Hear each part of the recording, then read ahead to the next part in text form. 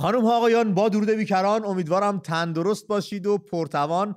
خوشحالم پس از یک غیبت 3 روزه اگه اشتباه نکنم در خدمتتون هستم. امشب با تینا با شما هستیم. تینا خانم خیلی خوش اومدی که مصادف شده با تاجگذاری چارلز سوم. بله، درود به شما. منم خوشحالم که بعد از این غیبت 3 روزه، منم غیبتم خیلی زیاد بوده. شما اصلا لیستت سیاه شده خانم، حالا بعدا باید توضیح بدی کجا بودی چیکار میکردی. دقیقاً، ولی خوشحالم که امروز اینجا با هم هستیم تا کمی هم راجع به مراسم امروز صحبت کنیم. پادشاهی مشروطه، مفهومی که پادشاهی مشروطه داره و همچنین از بینندگانمون هم بپرسیم ببینیم خود بینندگانمون چقدر با این مفهوم آشنایی دارن. بله، یکی این که ببینیم چقدر با این مفهوم آشنایی دارن، یکی که ببینیم نظرشون در رابطه با پادشاهی مشروطه چیست یا فکر میکنن چه نمادی میتونه برای کشور، چه فایده، چه آورده‌ای برای یک کشور میتونه داشته باشه پادشاهی مشروطه. امروز مراسم برگزار شد در یک هوای بارونی. خب از لندن هم بیش از این انتظار نمیره، به ویژه فصل بهار باشه، فصل بارندگی باشه و لندن بارون نیاد. توی یک هوای ابری و بارونی مراسم برگزار شد. چارلز سوم، یه جوکی هم که براش درست کرده بودن، میگفتن طولانی ترین انتظار تاریخ به سر اومد. 70 سال نشست که تاج بذاره سرش و امروز اون روزی بود که منتظرش. واقعا. ولی تینا، اتفاق جالبی که افتاده، از 2-3 روز قبل مردم رفته بودن دم کاخ سلطنتی بکینگهام پالاس، اونجا چادر زده بودن، پرچمای بریتانیا رو برده بودن، خیابونا رو آذین بندی کردن خودشون به صورت کاملا خودجوش و یک شوق و علاقه خاصی به این نهاد و به این اتفاق که داره میفته نشون میدادن که پس از 70 سال دوباره داشت تو کشورشون پیش میاد. در کنارش یک سری مخالف پادشاهی هم بودن که هر بار نام کینگ میومد هو میکردن ولی نه کتک خوردن نه کسی بردش، اونا هم بودن، اونا هم کارشون رو میکردن. این نماد پادشاهی از دید تو میخوام ببینم چقدر برای کشور آورده میتونه داشته باشه و نقشش چیه، تا بعد یه سری مسائل دیگه هستش من ریز ریز بیان کنم. حتما. اتفاقا پادشاه یک نماد ملی هستش، یک نماد ملی فراجناحی و همینطور که به خودت اشاره کردی با هر گرایشی شما میتونید در این کشور زندگی کنید و تا جایی که اقداماتتون زده در واقع اون منافع ملی نباشه هیچ مسئله‌ای وجود نداره. پادشاه حافظ وحدت ملیه، یک پارچگی و یگانگی یک ملتیه. من اتفاقا میخوام اشاره کنم کلاً به برنامه‌هایی که فردا و دوشنبه هم اینجا در بریتانیا برنامه ریزی شده و همه مردم در سراسر کشور درش مشارکت میکنن، چون به نظرم اون خیلی به خوبی نشون میده که مفهوم یک پادشاه مشروطه چیه. برای من خیلی جالب بود که فردا خب یک شنبه است، یک شنبه که همیشه اینجا تعطیل بوده، ولی فردا روز جشن‌های خیابانی در بریتانیا هستش. بچه کارنوالی قرار راه بندازن. تمام مردم در سراسر بریتانیا در جشن‌های خیابونی تو کوچه خیابونای خودشون غذا میخورن، نوشیدنی دارن، موسیقی هستش و این یه سنتی دیرینه است تو این کشور، البته که از سال 1919 بعد از جنگ جهانی اول در واقع باب میشه و همچنان هم ادامه داره. اما مسئله فردا اینه که از مردم خواسته شده با هر پیشینه‌ای، با هر گرایشی فردا در کنار همدیگه جشن بگیرن و این دقیقاً به پاسداشت هویت ملی بریتانیایی ها هستش.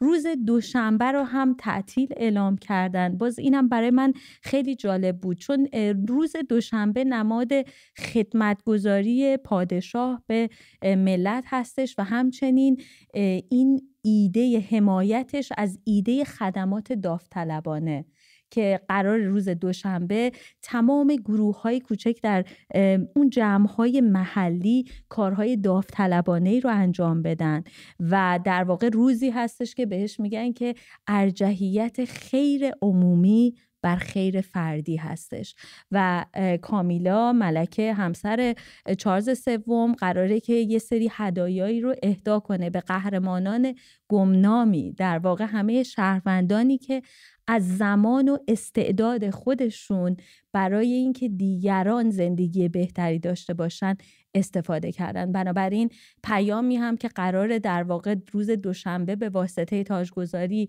به مردم برسه این هستش که خیر عمومی بر خیر فردی ارجحیت داره و در جامعه‌ای که فرهنگ بر همین اساس باشه تک تک شهروندان زندگی بهتری رو تجربه میکنن. یه چیزی هم که میخواستم خودم بهش اشاره کنم و بخونم حالا که پرسیدی از این نهاد، من یه توییتی رو ریشی سوناک نخست وزیر بریتانیا با ریشه های هندوستانی، بله هندی تبار، این جالبش میکنه این قضیه رو خیلی. آره بعد نوشته بود که تاجگذاری امروز لحظه غرور ملی بزرگیه. هیچ کشور دیگه‌ای نمیتونست چنین نمایش درخشانی رو اجرایی کنه. البته این فقط یک نمایش نیست، بیان افتخارآمیز تاریخ، فرهنگ و سنت‌های ماست، نمایی از شخصیت مدرن بریتانیا. یه مسئله هم که وجود داره اینه که به واسطه جشن تاجگذاری که امروز در بریتانیا برگزار شد و در سراسر جهان، من هنوز آمارش رو ندارم، چند میلیون نفر این رو از این جشن رو از طریق تلویزیون تماشا کردن، جدای کسانی که به این کشور سفر کردن. فقط میدونم که در سال 1953 زمانی که ملکه الیزابت دوم تاجگذاری کرد 27 میلیون نفر تلویزیونی مراسم رو دیده بودن، 11 میلیون از طریق رادیو. ولی میخوام بگم که امروز در واقع این جشن باعث شد که جهان برگرده و نگاهی بکنه دوباره به تاریخ، فرهنگ و سنت‌های بریتانیا، به اون میراث ملی، استمرار و ثباتی که اینجا داره. و به نظر من این بسیار مهمه. در واقع این میتونم بگم که این نمایش قدرت یک کشور، قدرت حقیقی در جهانه. یه نکته جالب در این ارتباط شاید همین صندلی تاجگذاری بود به اسم سنت ادواردز.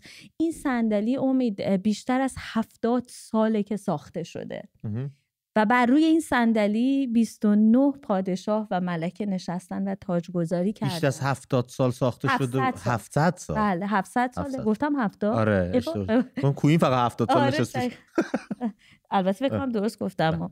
تو مسیر یه صفرش افتاده بوده. برو بریم. این 700 سال بیش از 700 سال پیش ساخته شده و خب این در واقع ثبات رو، این نمایش ثبات یک سرزمینه و ثبات به معنای واقعی یعنی اقتدار. شما کشورهایی رو دارید که در عرض چندین سال چندین کودتا درشون اتفاق میفته و وقتی شما چنین نمایشی از فرهنگ خودتون ارائه میدین، خب این واقعا غرورآفرینه. کما اینکه جشن‌های 2500 سالم باعث شد که جهان حالا کسایی تمایل پیدا کنن فرهنگ و تاریخ تمدن ایران رو مطالعه کنن یا حتی اونایی که علاقه نداشتن مجبور شدن. الان دقیقاً همین رو می‌خواستم بگم. توییت ریشی سوناکو که خوندی اومد تو ذهنم که اگر آقای سوناک جشن‌های 2500 ساله شاهنشاهی رو دیده بود شاید این ادعا رو یه جور دیگه‌ای بیان می‌کرد. نمیگفت هیچ کشوری نمیتونه اینجور به نمایش بذاره. میدید که ما هستیم می‌ذاریم. در رابطه با تماشای مراسم تاجگذاری هم 300 میلیون نفر در سراسر دنیا از طریق گیرنده هاشون این مراسم رو تماشا کردن. بله و این میشه در واقع قدرت نم، قدرتی که شما جایگاهتون رو به واسطه تاریخ و فرهنگ و سنت و پیشینتون به نمایش میذارید، به جای اینکه به جای جنگ و ترور و وحشت نام شما رو در جهان بشناسن و به کار ببرن. یه چیز دیگه دلم بخواست تو این بحثمون شاید جاش باشه و خوبه که صحبت کنیم. هر چه میخواهد دلت نقشیه که در واقع پادشاه مشروطه داره، یعنی تفاوت یک پادشاهی مشروطه با پادشاهی مطلق در واقع. چون خب برای خیلی ما در برنامه خبرم یک گزارشی رو تهیه کردیم راجع به این نقشی که در واقع چارلز سوم به عنوان یک پادشاه مشروطه ایفا میکنه که نقشی هست نمادین. قدرت ایشون یک قدرت نمادینه و نکته قابل توجهش هم اینه که چون ایشون پادشاه مشروطه هم هست به لحاظ گرایش سیاسی باید حتما بی‌طرف باشه، فراحزبی باشه. دقیقاً.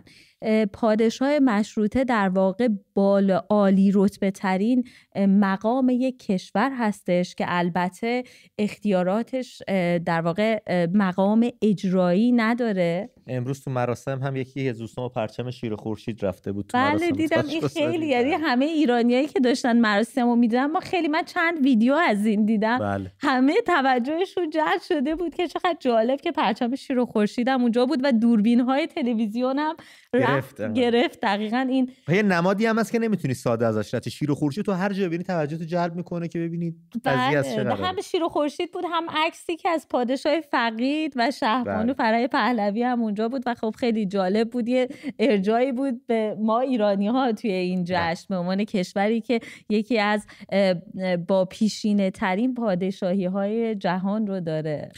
بله پیشینش بسیار قویه. دست کم 1200 سال براش تاریخ در نظر گرفتن که در درازای این 1200 سال که تقریبا سال 1066 به این ور میشه 39 تاجگذاری همین کلیسای معروف وستمینستر ابی به خودش دیده که با هرولد دوم هم آغاز شده. این نهاد پادشاهی و این نقشی که بازی میکنه برای پیوست دادن تمام دگرگونی‌ها و گرایش‌های گوناگون جاری در یک کشور از دید پادشاه ما هم، پادشاه فقید ما هم محمد رضا شاه پهلوی پنهان نبوده، بسیار به این قضیه باور داشته، نکته مهم و تاثیرگذاری تو چشمش بوده. در این باره گفتگو کرده. ما پیش از این در دیداری که با نادر صدیقی عزیز تو همین برنامه امید ام داشتم که براشون آرزو تندرستی میکنم هر جا هستن، تیکش رو پخش کردیم. دوباره گفتیم خالی از لطف نیست. به مناسبت تاجگذاری چارلز سوم در انگلستان ما نقش نهاد پادشاهی از زبان پادشاه فقید رو یک بار دیگه بشنویم، مرور بکنیم، برگردیم دربارش با هم گفتگو بکنیم. تینا خانم هستیم در خدمتتون. فقط پیش از اون اجازه بدید من شماره تماس برنامه رم بگم بهتون، شما خودتون آماده کنید. این تیکر که دیدیم برگشتیم دیگه با تماس‌های شما همراه باشیم. نظر شما در رابطه با پادشاهی مشروطه چیست؟ آیا برای کشور ما مثل ایران که این اون سابقه 2500 ساله رو داشته، مفید از چاره‌ساز از گره‌گشا هست؟ اینه که نقش پادشاه مشروطه به نظر بینندگان عزیز ما چیه دقیقاً؟ بسیار عالی. 2044 1590 786 2044 1590 786 شماره تماس برنامه است. میتونید زنگ بزنید، روی خط بیاین با هم صحبت کنیم. بریم که چند دقیقه خلوت کنیم و پادشاه فقید برگردیم. خدای بزرگ از من خرسند شد و به من که کوروش هستم از راه عنایت برکات خود را نازل کرد. پادشاهی ایران، نظامی کهن و یکی از ریشه‌دارترین نظام‌های سیاسی جهان. زنجیره‌ای مستدام که علی‌رغم فراز و فرودهای بسیار از کوروش تا محمد رضا شاه پهلوی ادامه پیدا کرد. What is it that makes an Iranian? I mean, what is the quality that binds the tribesman 1,000 miles away from here with the person giving a party in Tehran? What is the common bond that links them all? I'm not making any propaganda, but I think it's the crown, the king. That is you? At this moment, yes. Yeah. But this is an institution which is accepted and very deeply rooted in our people. محمد رضا شاه پهلوی در دوران زمامداری سعی بسیار داشت تا با بهره برداری از میراث منظومه پادشاهی مسیر تبدیل دوباره ایران به یکی از قدرت‌های جهان رو هموار کنه.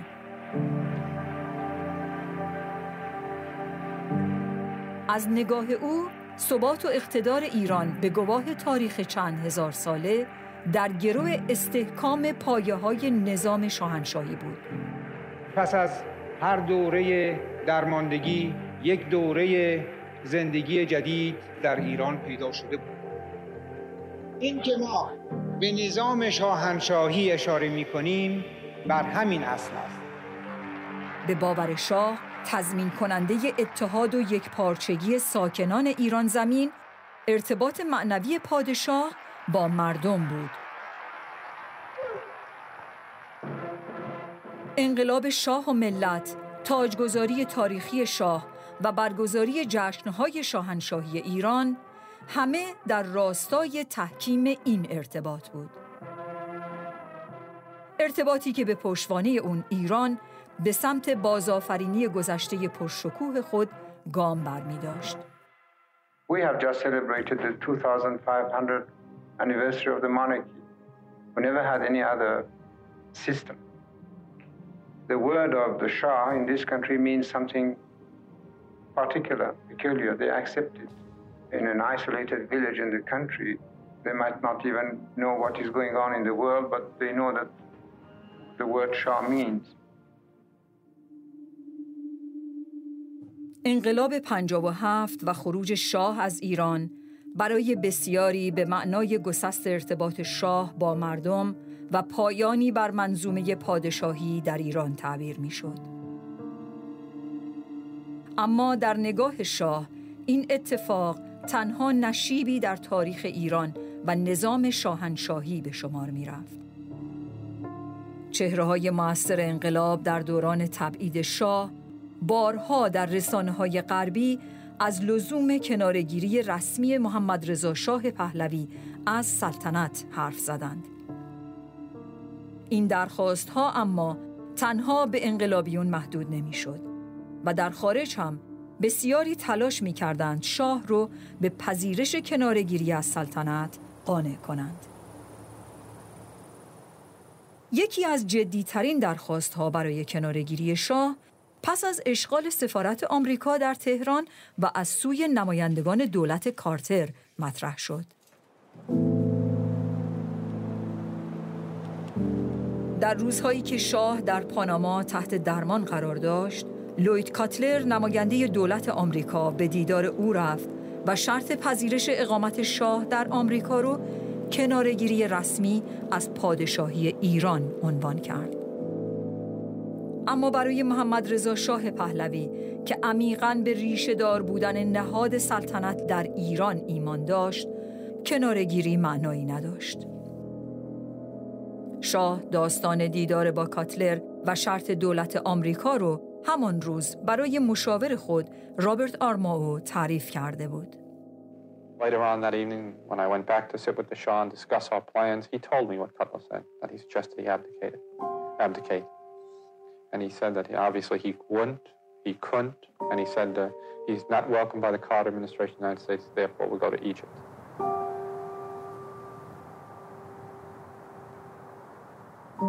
You at the moment haven't abdicated as such, have you?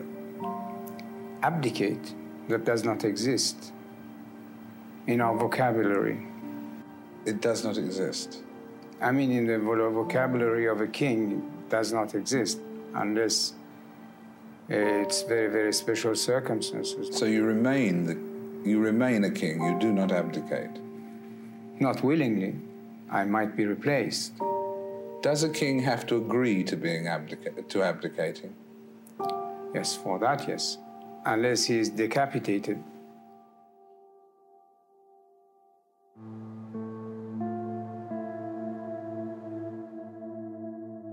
درخواست‌های کناره‌گیری شاه تا آخرین مقصد او در تبعید یعنی قاهره هم ادامه داشت. درست زمانی که شاه در سخت‌ترین روزها میان مرگ و زندگی قرار داشت، این بار درخواست‌ها برای کناره‌گیری از سوی برخی نزدیکان به او می‌رسید.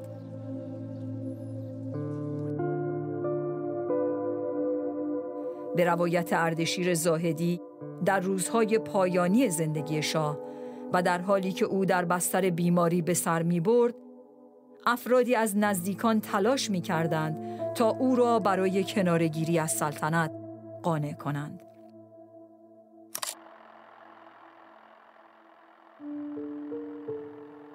اما شاه در برابر همه درخواست‌ها مقاومت کرد و بنا به وعده‌ای که بارها به ایرانیان داده بود اصرار داشت پرچمی رو که از پدر به دست گرفته بود به پادشاه بعدی تحویل بده. من پرچم شاهنشاهی ایران را افراشته و پر افتخارتر از همیشه به شاهنشاه آینده ایران خواهم سپرد تا او نیز آن را همچنان پر افتخار و افراشته به دست جانشین خود خواهد داد. ایران جاوید روز به روز سرافرازتر و ملت ایران روز به روز برومندتر و سعادتمندتر خواهد شد. خداوند ایران در این راه شکوفند مقدس یار همه ما باد. بله، تا لحظه آخر ایشون از پادشاهی کنارگیری نکردن و این امید رو برای مردم ایران باقی گذاشتن که این پیوند گسستنی نیست. ممکنه وارد پرانتزی بشه اما گسستنی نیست. بله، ایشون با پای در واقع مفهوم نماد پادشاهی در ایران که همونطور که اشارم شد قدیمی ترین و ریشه دارترین نظم سیاسی، یکی نظم‌های سیاسی در جهان بوده، در واقع ایستادگی کردن به این مفهوم که به هر حال پادشاهی همونطور که گفتم حافظ کیان یک کشوره، نماد هویت ملی، وحدت ملی، یک پارچگی و یگانگی یک ملته، در واقع ضامن دموکراسی و خیلی مسائل دیگه. حالا اینجا هم و خب ایشون خیلی جالبه چون این اولین باره که فکر میکنم پرده برداشته شد از گفتگوهایی هم توی این گزارش ما که با ایشون شده بود و فشاری که چه از طریق اون دولت وقت آمریکا اون زمان بهشون برای اینکه از سلطنت کناره‌گیری کنن آورده شد و چه از جانب عزیزان و نزدیکانی که تمام فشارها بر این بودش که هیچ امید و روزنه‌ای برای برگشت پادشاهی به ایران نذارن. پادشاه فقط کنارگیری بکنه. طبیعتا اگه ایشون کنارگیری میکردن ولیعهدی هم میرفت توی حاشیه و کلا تمام میشد و هیچ امیدی نبود برای برگشتش. دقیقاً همین. خب ایشون ایستادگی کردن، این اتفاق نیفتاد. میخوام برم تلفن ها رو بگیرم تینا، اما پیش از اون دوست دارم تو برای من امید که نمیدونم فرق پادشاهی مشروطه و پادشاهی مطلقه چیه یه توضیح کوچیک بدی که من هم بتونم نظرم رو در رابطه با پادشاهی مشروطه بیان کنم. حتما. ببین پادشاهی مطلقه یعنی اینکه شخص شاه بدون هیچ محدودیتی صاحب اختیار یک مملکت باشه و در واقع به جای سلطنت حکومت کنه.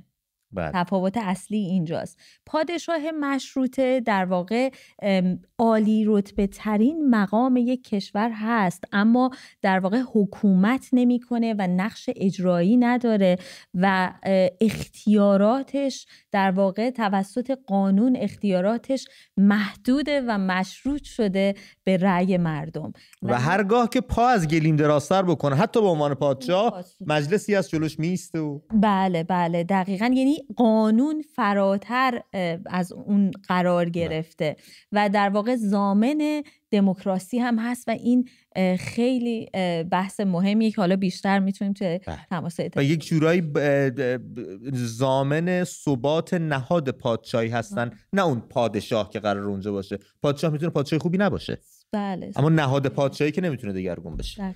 بسیار عالی، بریم تماسامون رو بگیریم. شاپور از اصفهان به همون زنگ زده. شاپور جان درود بر تو، روی خط هستی برادر. سلام امید جان. درود ماهت. مهمون عزیزت. درود به شما. خیلی خوشحالم که باتون صحبت ما هم همینطور شاپور جان. موضوع رو فدات.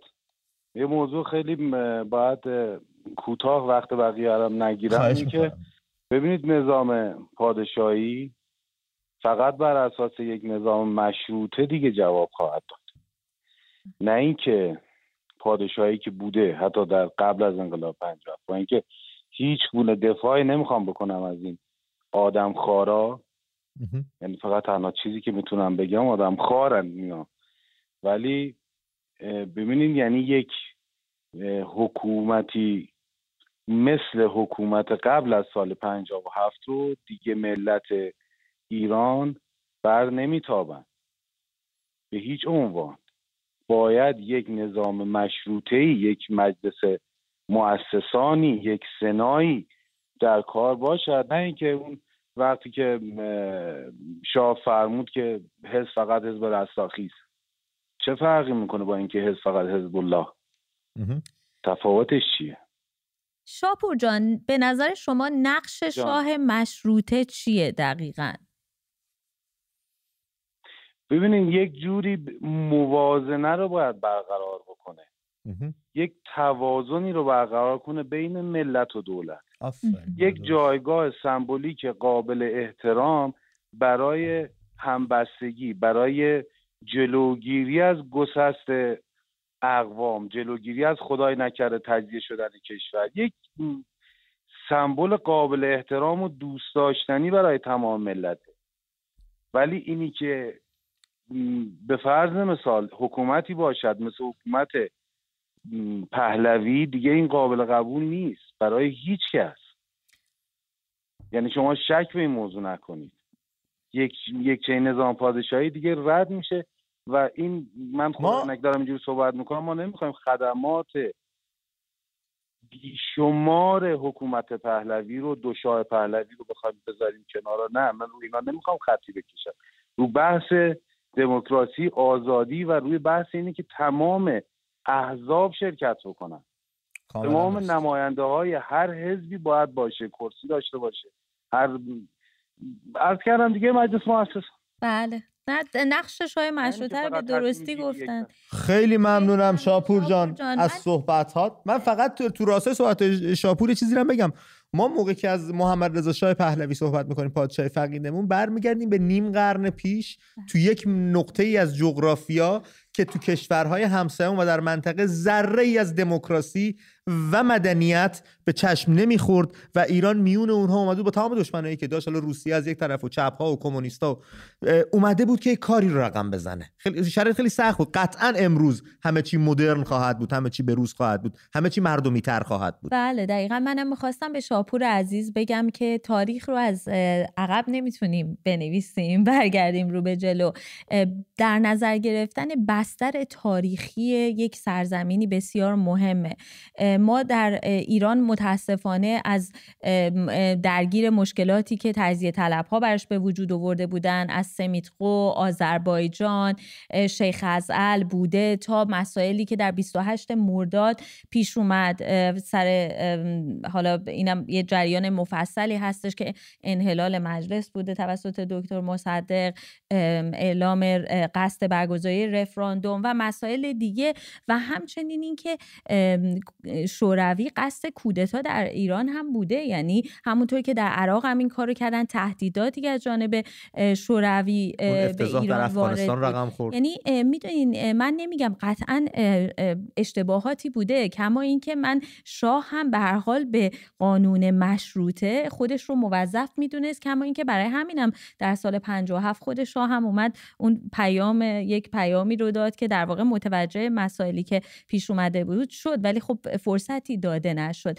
اقدامی که در رابطه با انقلاب سفید دهه 40 انجام دادن یه چیز بی سابقه و بی‌مانند بود در دنیا. دقیقاً. و همونطور که خودت فکر کنم یکی از نخستین انقلاب‌های مخملی بود که اصلا بی‌نظیر بود. همونطور که خودت هم اشاره کردی، به هر حال اینم باید در نظر بگیریم که ایران در بین همسایگانش دموکراتیک ترین کشور بود و من فکر می‌کنم برای پیشبرد یک کشور وقتی عقب مانده است، اون موقع شاید به یک شخصیت اقتدارگرا نیاز بود. برای همینم ما بیشترین میزان پیشرفت رو در دهه‌های 40 و 50 داشتیم.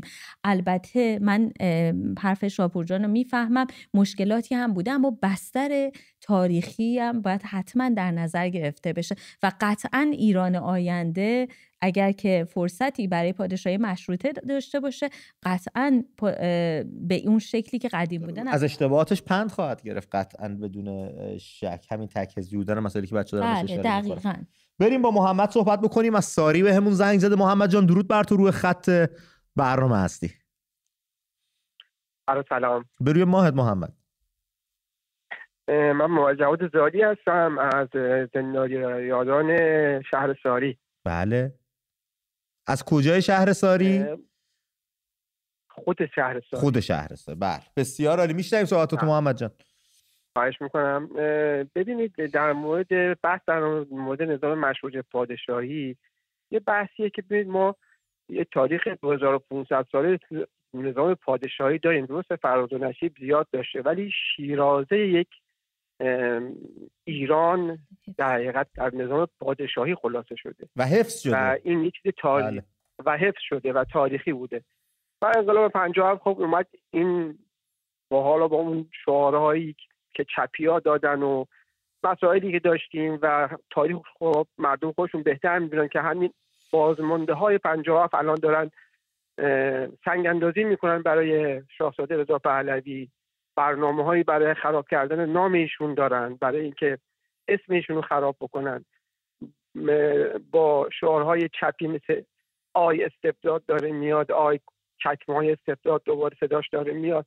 این مسائل برای داره میاد حل داره یعنی نیومده دیگه، تو راهه استبداد، تو راهه. یعنی با آمدن شاهزاده رضا پهلوی دوباره این چکمه استبداد تو ایران پاشو میذاره.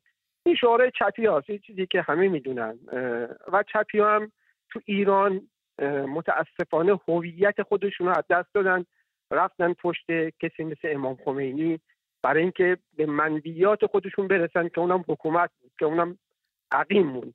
حالا باز دوباره با یه شکل دیگه‌ای، با یک صحبت دیگه‌ای، با یک فرم دیگه‌ای میخوان خودشونو حالا یا پشت اصلاح طلبای به اصطلاح برانداز قائم کنن یا پشت تجزیه طلبها خودشونو که الان شعار دموکراسی میدن خودشونو قائم کنن. بعد ترتیبی باز دوباره میخوان همون جریانات سال 57 رو اجرایی کنن در لباس حالا افراد دیگه. در انقلاب 57 لباس امام این کار رو کردن، اومدن پشت امام وایسادن کسایی مثل مجاهدین خلق، مثل چپی های دیگه، حتی ملی مذهبی ها، حتی حزب توده، اینا همه حمایت کردن از خمینی. محمد جان ببخشید من وسط حرفتون، خیلی ممنونم، بسیار خوب شرایط رو تشریح کردین، تفسیر کردین و آگاه هستین. فقط سوال برنامه دوست دارم که نظرتون رو بدونم که شما نقش پادشاه مشروطه رو در چی میبینین؟ این پرسش مهمه. ببینید گفتم که پادشاه مشروطه در ایران شالوده و نگهدارنده میهن ایرانه، نگهدارنده نظام ایرانه، نگهدارنده تمامیت ارضی و سربلندی ایرانه. مرسی محمد. پادشاه مشروطه است. خیلی من خواهش دیگه دارم از شاهزاده، یه خواهش دیگه اگر نگیرم از شاهزاده رضا پهلوی خواهش میکنم و ازشون اینجا هم از تینا خانم میخوام که اینو منتقل کنم به بانو یاسمین، سازماندهی سازماندهی سازماندهی سازماندهی در زیرگروه‌های متفاوت، در زیرگروه‌های اقتصاد، زیرگروه امنیت، زیرگروه‌های اعتراضات خیابانی، زیرگروه اعتصابات، اینا لازمه، داره دیر میشه. افرادی دیگه دارن دست به کار میشن، خودتون میدونید، تینا خانم میدونه، خیلی‌ها دارن از لابی‌های متفاوت، از اتاق فکرهای متفاوت، از فکر کنم تماس رو با محمد اساری از دست دادیم ما با شوربختی، ولی من یه مطلبی رو بگم. به تازگی با این مقوله‌ای آشنا شدم توی فضای مجال بیشتر و دربارش تحقیق بکنم. خب ایده جالبیه، اسمش از هرم آزادی. میگه توی این هرم آزادی ما هر یک نفر 3 نفر از معتمدین خودش رو که بهشون آگاهه که اینا از خود هستن برای یک روز موعود آماده کنه. آماده باشید، روزی که فراخوان داده شد، اتفاقی خاص بیفته، خبری اومد، آماده باشن.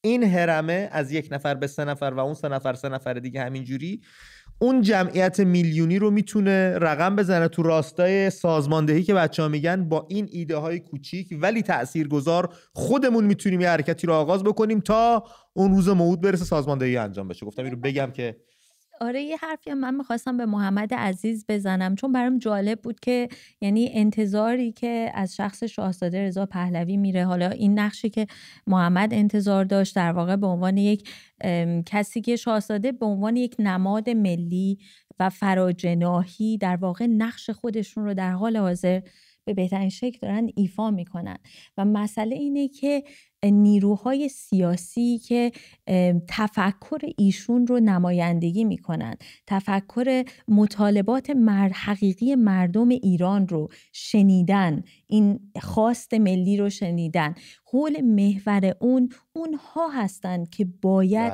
سازماندهی بکنن، متشکل بشن و برنامه ریزی بکنن. یعنی شخص شاهزاده ایشون رو من به شخصه به عنوان همون چیزی که جایگاهی که درش قرار دارن دارن که یک جایگاه میگم ملی و فراجناحی هستش که و بسیار هم همه زندگیشون رو الان گذاشتن و دارن اون نقش رو ایفا میکنن. خیلی مهمه که ما این رو مشخص کنیم و بدونیم که از هر شخصی چه انتظار مناسبی رو باید از نیروی و اون شخص تو جایگاه خودش ما چه انتظاری می‌ذاریم، چی کار میتونه برامون انجام بده. از نیروی سیاسی شما باید انتظار سازماندهی داشته باشید. حالا نیروهای سیاسی میان هر کدوم اون محتوایی که دارن کالای سیاسیشون رو ارائه میدن، شما هر کدوم رو که میپسندید قطعاً شما سمت نیروی ایرانگرا، توسعه‌گرا، ملی جذب میشین تا برعکس نیروهایی که شما بهش خودتون اشاره کردین که سابقه واقعاً تباهی رو در تاریخ ایران بازی کردن. بله.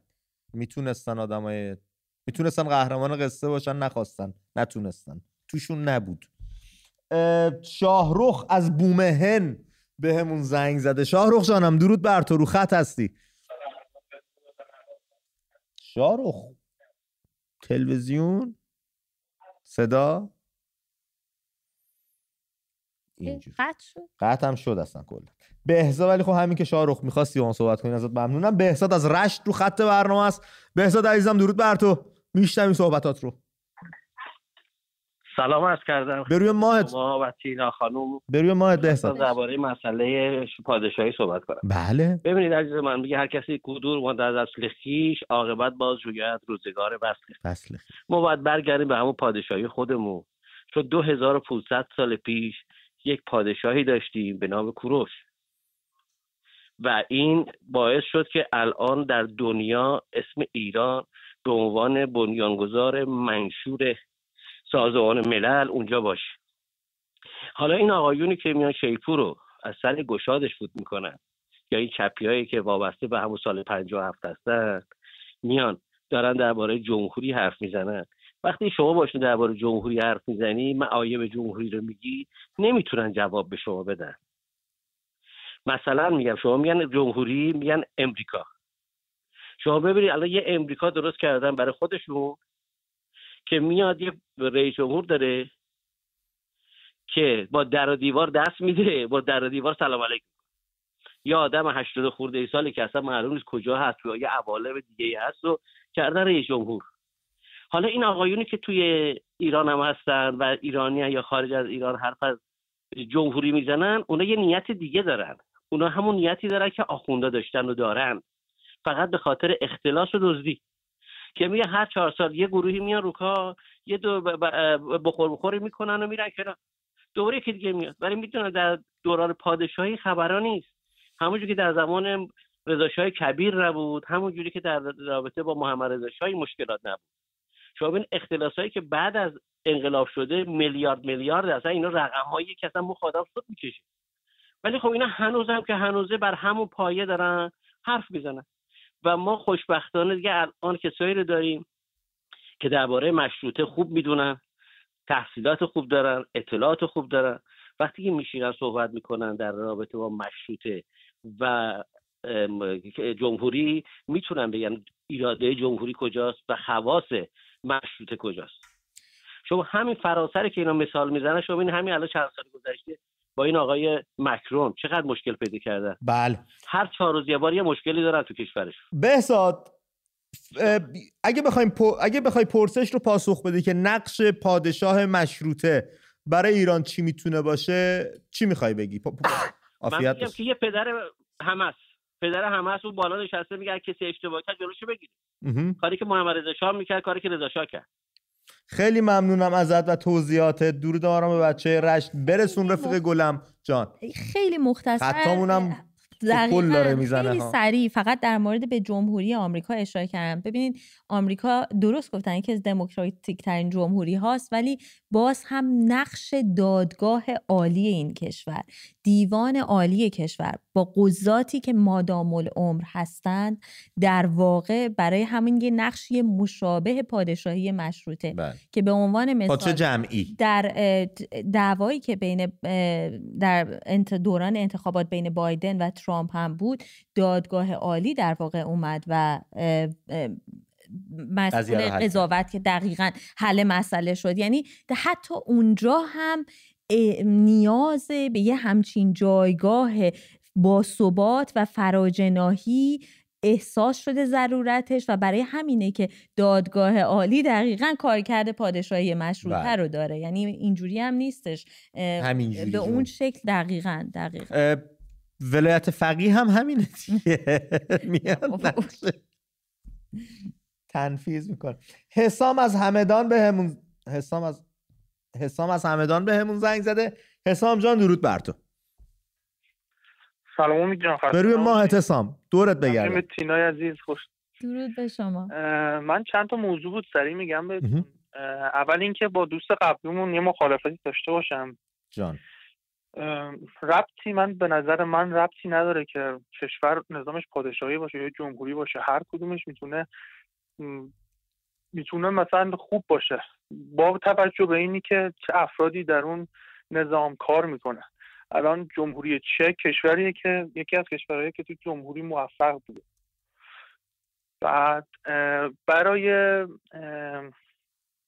ایالتی به نظر من کشور ایران باید یک حالتی باشه مثل کشور آمریکا.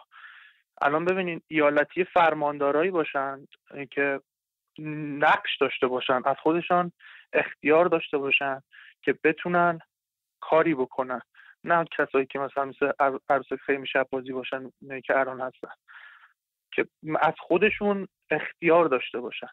بعد یه چیزی بگم، یعنی چه جوری از خودشون اختیار داشته باشن؟ یکم برای اون بیشتر میشکافی حسام؟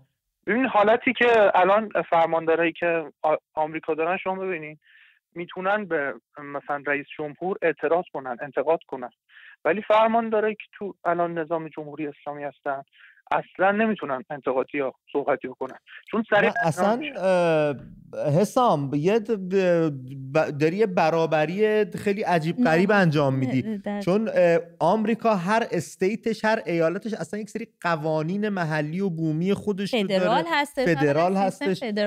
شما فرمون رو بگی دستت من اینجا تماسا رو. بله، این سیستم آمریکا حسام جان، اولا اینکه فدرال هستش، اصلا مقایسه درست نیست. به اضافه اینکه من متوجه، اگر شما منظورتون به در واقع اون اختیاراتیه که استانداران در هر استانی دارن که طبق قانون هم در قانون همیشه این بوده، در پیش از 57 هم در قانون مشروطه بود، اما خب هیچ وقت به اون صورت فرصت نشد که اجرایی بشه. اگر منظورتون تمرکززدایی اداری اقتصادی هستش، من اون رو میفهمم. آخه اینا هر کدوم نمیشه خیلی کلی حرفی رو زد. ما سیستم فدرال که اصلا متفاوت از مسئله ایران و اصلا نمیشه مقایسه کرد. اگر منظور تمرکززدایی هست، انواع اقسام تمرکززدایی. ایران فقط توی زمان میتونه فدرال بشه که قره‌باغ و گرجستان و آذربایجان و افغانستان و بخشایی که ازش جدا شده برگردن به ایران بچسبن، اون موقع فدرالی. دقیقاً. ولی این تمرکززدایی هم میگم پیش از 57 هم به اون صورت بوده. یعنی استانداران واقعا در بعضی از موارد اولا از همون منطقه هستن، اختیاراتی دارن، ولی خب به اون صورتی که ما میخواستیم اجرایی نشده. که من امید دارم در آینده ایران، زمانی که ما یک حاکمیت، استقرار حاکمیت ملی رو داشتیم و توزیع متوازن ثروت رو در سراسر ایران داشتیم، بتونیم به مرحله‌ای برسیم که تمرکززدایی رو به صورت اداری و اقتصادی هم بتونیم در اختیار استانهای مختلف قرار بگیره و به صورت متوازن ثروت. به خیلی توضیحات کامل بود. سپاسگزارم ازت تینای عزیزم. با اکبرمون صحبت کنیم، از کرج بهمون زنگ زده. اکبر جون درود بر تو، رو خط هستی. سلام. به روی ماهت. شبتون بخیر. قربونت برم. شب شما هم آروم. یه صحبت کوتاه. جان. فقط من خواستم بگم که هر نوع سیستمی باشه، هر حکومتی باشه، درست انجام بده هیچ فرقی نمیکنه. یعنی فقط درست بودنش مهمه. بله. من ناآگاهم، بی اطلاعم، ولی من تاریخم آنچنان سواد تاریخی هم ندارم. من میدونم که ذوالملک فروغی با رضا شاه زاویه داشته، ولی اون موقع زمان جنگ جهانی دوم وقتی که انگلیس‌ها اومدن تو ایران، حالا پیشنهاد شده، بررسی شده، چیز شده، گفتن که آقا مملکت رو به سمت حکومت جمهوری ببرید. ولی اون موقع با آقای زوکالملک فروغی با تمام زاویه‌ای که داشته، مشکلی که احیانا داشته، حالا میشه قابل بررسیه، با تمام وجود چیز کرد که آقا سلسله پادشاهی حفظ بشه تو مملکت. ولی واسه من از نظر من نه جمهوری نه پادشاهی هیچ فرقی نداره، فقط درست حفظ بشه، وطن پرستی و وطن خواهی باشه. اکبر جان، ولی راجع به نقش پادشاه مشروطه میتونید چیز رو به ما بگید؟ فکر میکنید اگر پادشاه مشروطه باشه چه نقشی رو باید ایفا کنه؟ یک لحظه، یک پارچگی ایران برای من مهمترینه، خط قرمزه تحت هر ایرانی و وطن پرستی. بله به نظر من تو این شرایط من گفتم فقط تاریخ جزئی خوندم و میدونم که حتی اگر مشروطه باشه، به نظر من تو این چیز به صورت اوضاع بهتری میشه، شرایطم پاینده تر میشه. من وحشتم، ترسم جدایی یکی کوچیک از ایرانه. به نظر من تو این شرایط پادشاهی وضعیت بهتریه. اکبر یه پرسش پیش از این که از هم جدا بشیم، تو تا حالا به چشم خودت توی دوستا، آشناها، همکارا، سفرهایی که کردی، فامیل، تجزیه طلب به چشم دیدی از نزدیک؟ من صمیمانه بگم نه. یه مشکلی بود توی کردستان، یه زنگ زدم گفتم آقا اگر کمکی از من با یه تور رفته بودم کردستان، زنگ زدم به یکی از دوستام که کرده، گفتم آقا چجوری اوضاع، کمکی کاری از دست من بر بیاد. این بنده خدا بغض کرد، گفت اینا میخوان بین ما تفرقه بندازن. از جای ایران به من زنگ زدن تو این اوضاع گرفتاری، گفتم چه کاری از دست ما برمیاد. این با بغض و چیز گفت آقا، یعنی تک نقطه ایران به من زنگ زدن. پس تو نیستی که تماس گرفتی. مرسی اکبر عزیزم، خیلی ممنونم ازت. بله تفرقه رو که بین ما میخوان بندازن، همون حرفی که خودمون بیکاز اینا میخوان بین ما تفرقه بندازن، دقیقاً حرف میگه راهب همه را به کیش خود بندازه. کافر خودشون باعث تفرقه‌ن ولی میگن ماها میخوایم تفرقه بندازیم. بیکاز شما اصلا نمیخواین ما با هم یکی بشیم. بذار پویای بختیاری دوست داشتنی صحبت بکنم، از تهران بهمون زنگ زده. پویا درود بر تو، رو خط هستی. سلام، درود بر شما و قاضی مراد. خوشحالم که تونستم توی برنامه باشم. ما هم در مورد نظام مشروطه من میخواستم چند تا نکته رو بگم. نظام مشروطه به نظر من تو کشور ما بسیار کارآمده. پیشینه تاریخیمون در خورش هست. یه نظام به نظر من اگه بتونیم به نحو احسن اجراش کنیم، یه نظام آبرومند در شأن مردم ایران و در شأن گذشته تاریخی ما هستش. نظام مشروطه من چند سال پیش یه مستندی نگاه میکردم از همین شبکه مناطق، یادم میاد که یه کلمه توش بود به نام رویال کامیشن اگه اشتباه نکنم. یعنی کمیسیون سلطنتی.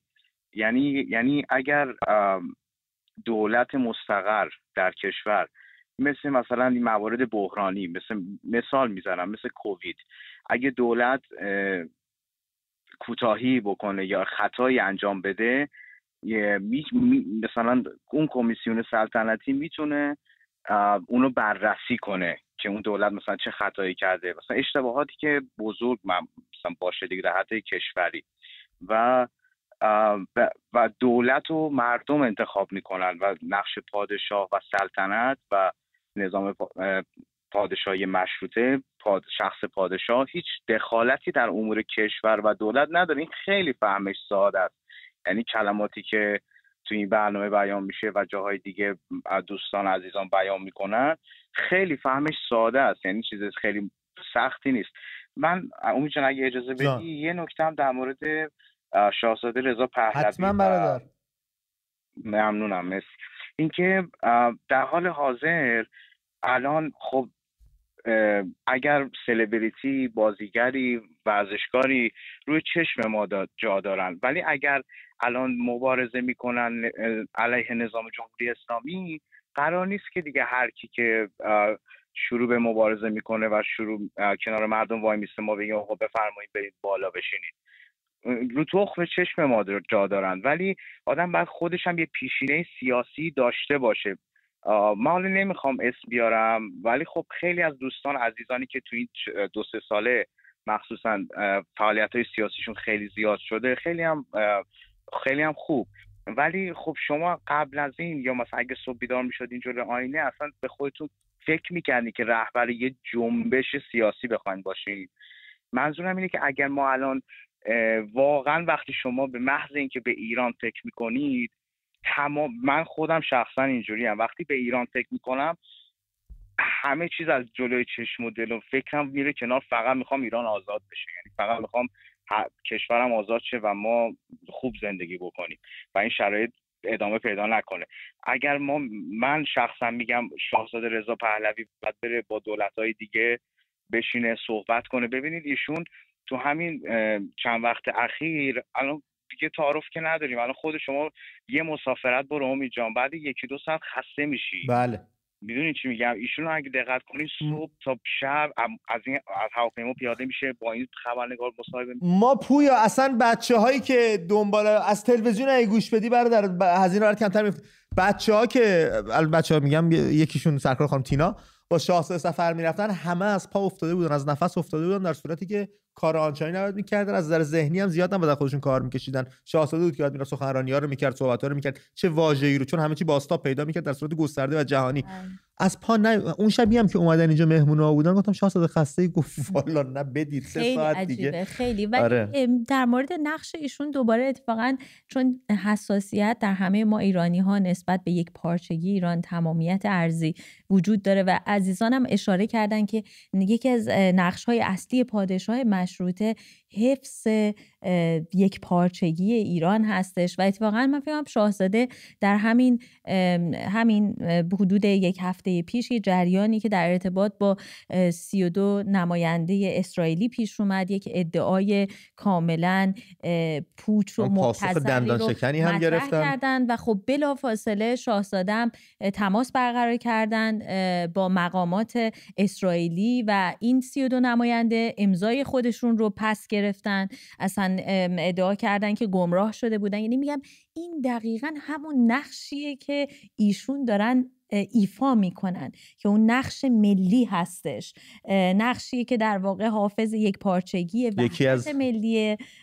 یکی از بچه‌ها میگفتش یه وکالت دادیم دور راه افتاده، ببین چی کار داره میکنه، اگه سلطنت رو بگیره دستش چه خواهد کرد. ولی حالا گروه‌های سیاسی که تفکر ایشون رو نمایندگی میکنن بیش از هر زمان دیگه‌ای لازم هستش که هرچه سریعتر متشکل بشن، برنامه ریزی داشته باشن، برنامه ارائه بدن. من یه چیزم بگم، بچه‌ای که پیام برای شاهزاده یا بانو یاسمین میخواین بفرستین، به شهادت خانم تینا از بیننده های این برنامه هستن، به واسطه تماسایی که شما میگیرید و علاقمند این برنامه هستن، هر چیزی تو این برنامه میگید میشنون و میبینن. بله همیشه هم به من گفتن که یکی از برنامه مورد علاقه شون بوده.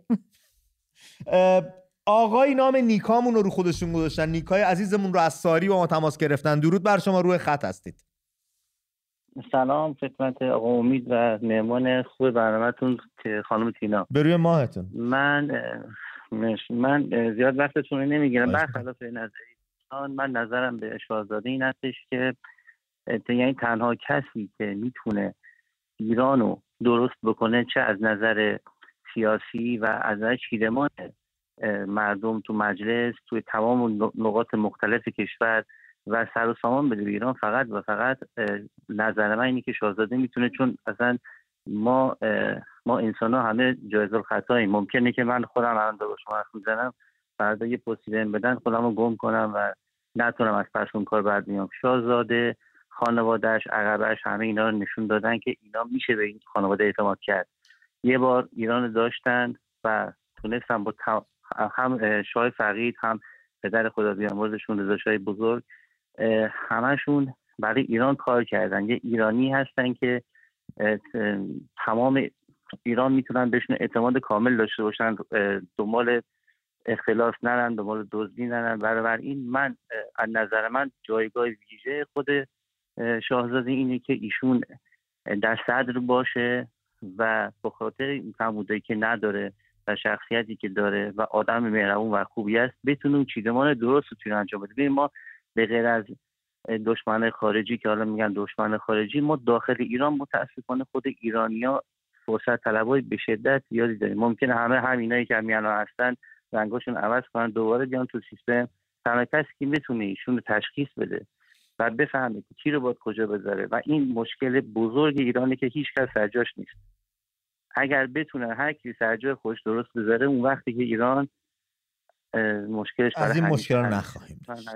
مرسی از تو که نام نیکارم رو خودت گذاشتی، سپاسگزارم. 2 دقیقه و نیم پایین برنامه داریم تا اینجا جمع‌بندی آن دیگه کن. اصلا نظر خودت رو من دوست دارم بدونم در رابطه با پادشاهی مشروطه چقدر به درد ایران میتونه بخوره و نقش پادشاه چی میتونه باشه، به ویژه تو این بلوشویی که راه افتاده و هر کس از سوی داره سازی مینوازد. من به شخصه فکر میکنم به دلیل پیشینه‌ای که در کشور ما داره، مختصات سرزمینی ما و همچنین کارآمدی این نوع نظام به شکل مشروطه‌اش، پادشاهی مشروطه رو به شخص مناسب ترین سیستم میدونم. اگر چیزی رو میخوایم نقد کنیم بهتره که درست بشناسیمش، نقد کنیم. من بارها شنیدم کسانی که گفتن دموده شده مثلا این سیستم پادشاهی. من فقط میخوام بگم که با اعداد و ارقام شما میتونید ببینید که نظام‌های کارآمد جهان که هم به لحاظ دموکراسی، به لحاظ رعایت حقوق سیاسی و مدنی افراد، به لحاظ شاخص فساد، حکومت‌هایی که نظام پادشاهی دارن کجا ایستادن و حالا شکل‌های دیگه. البته که با حرف دوستانم موافقم، الزاماً این نیستش که هر جمهوری نمیتونه یک سیستم مناسب و دموکراتیکی داشته باشه، اما مثلا من چند مثال بزنم خیلی سریع. مثلا به لحاظ شاخص اقتصادی فساد، این مؤسسه‌ای که سازمان شفافیت بین‌المللی، شما از در 10 کشور اول که کمترین میزان فساد رو دارن، 6 کشور به شیوه پادشاهی مشروطه ارائه میدن. و همین الان که داشتین میگفتیم من سرچی کردم زدم happiest countries in the world، خوشحال ترین کشورهای جهان.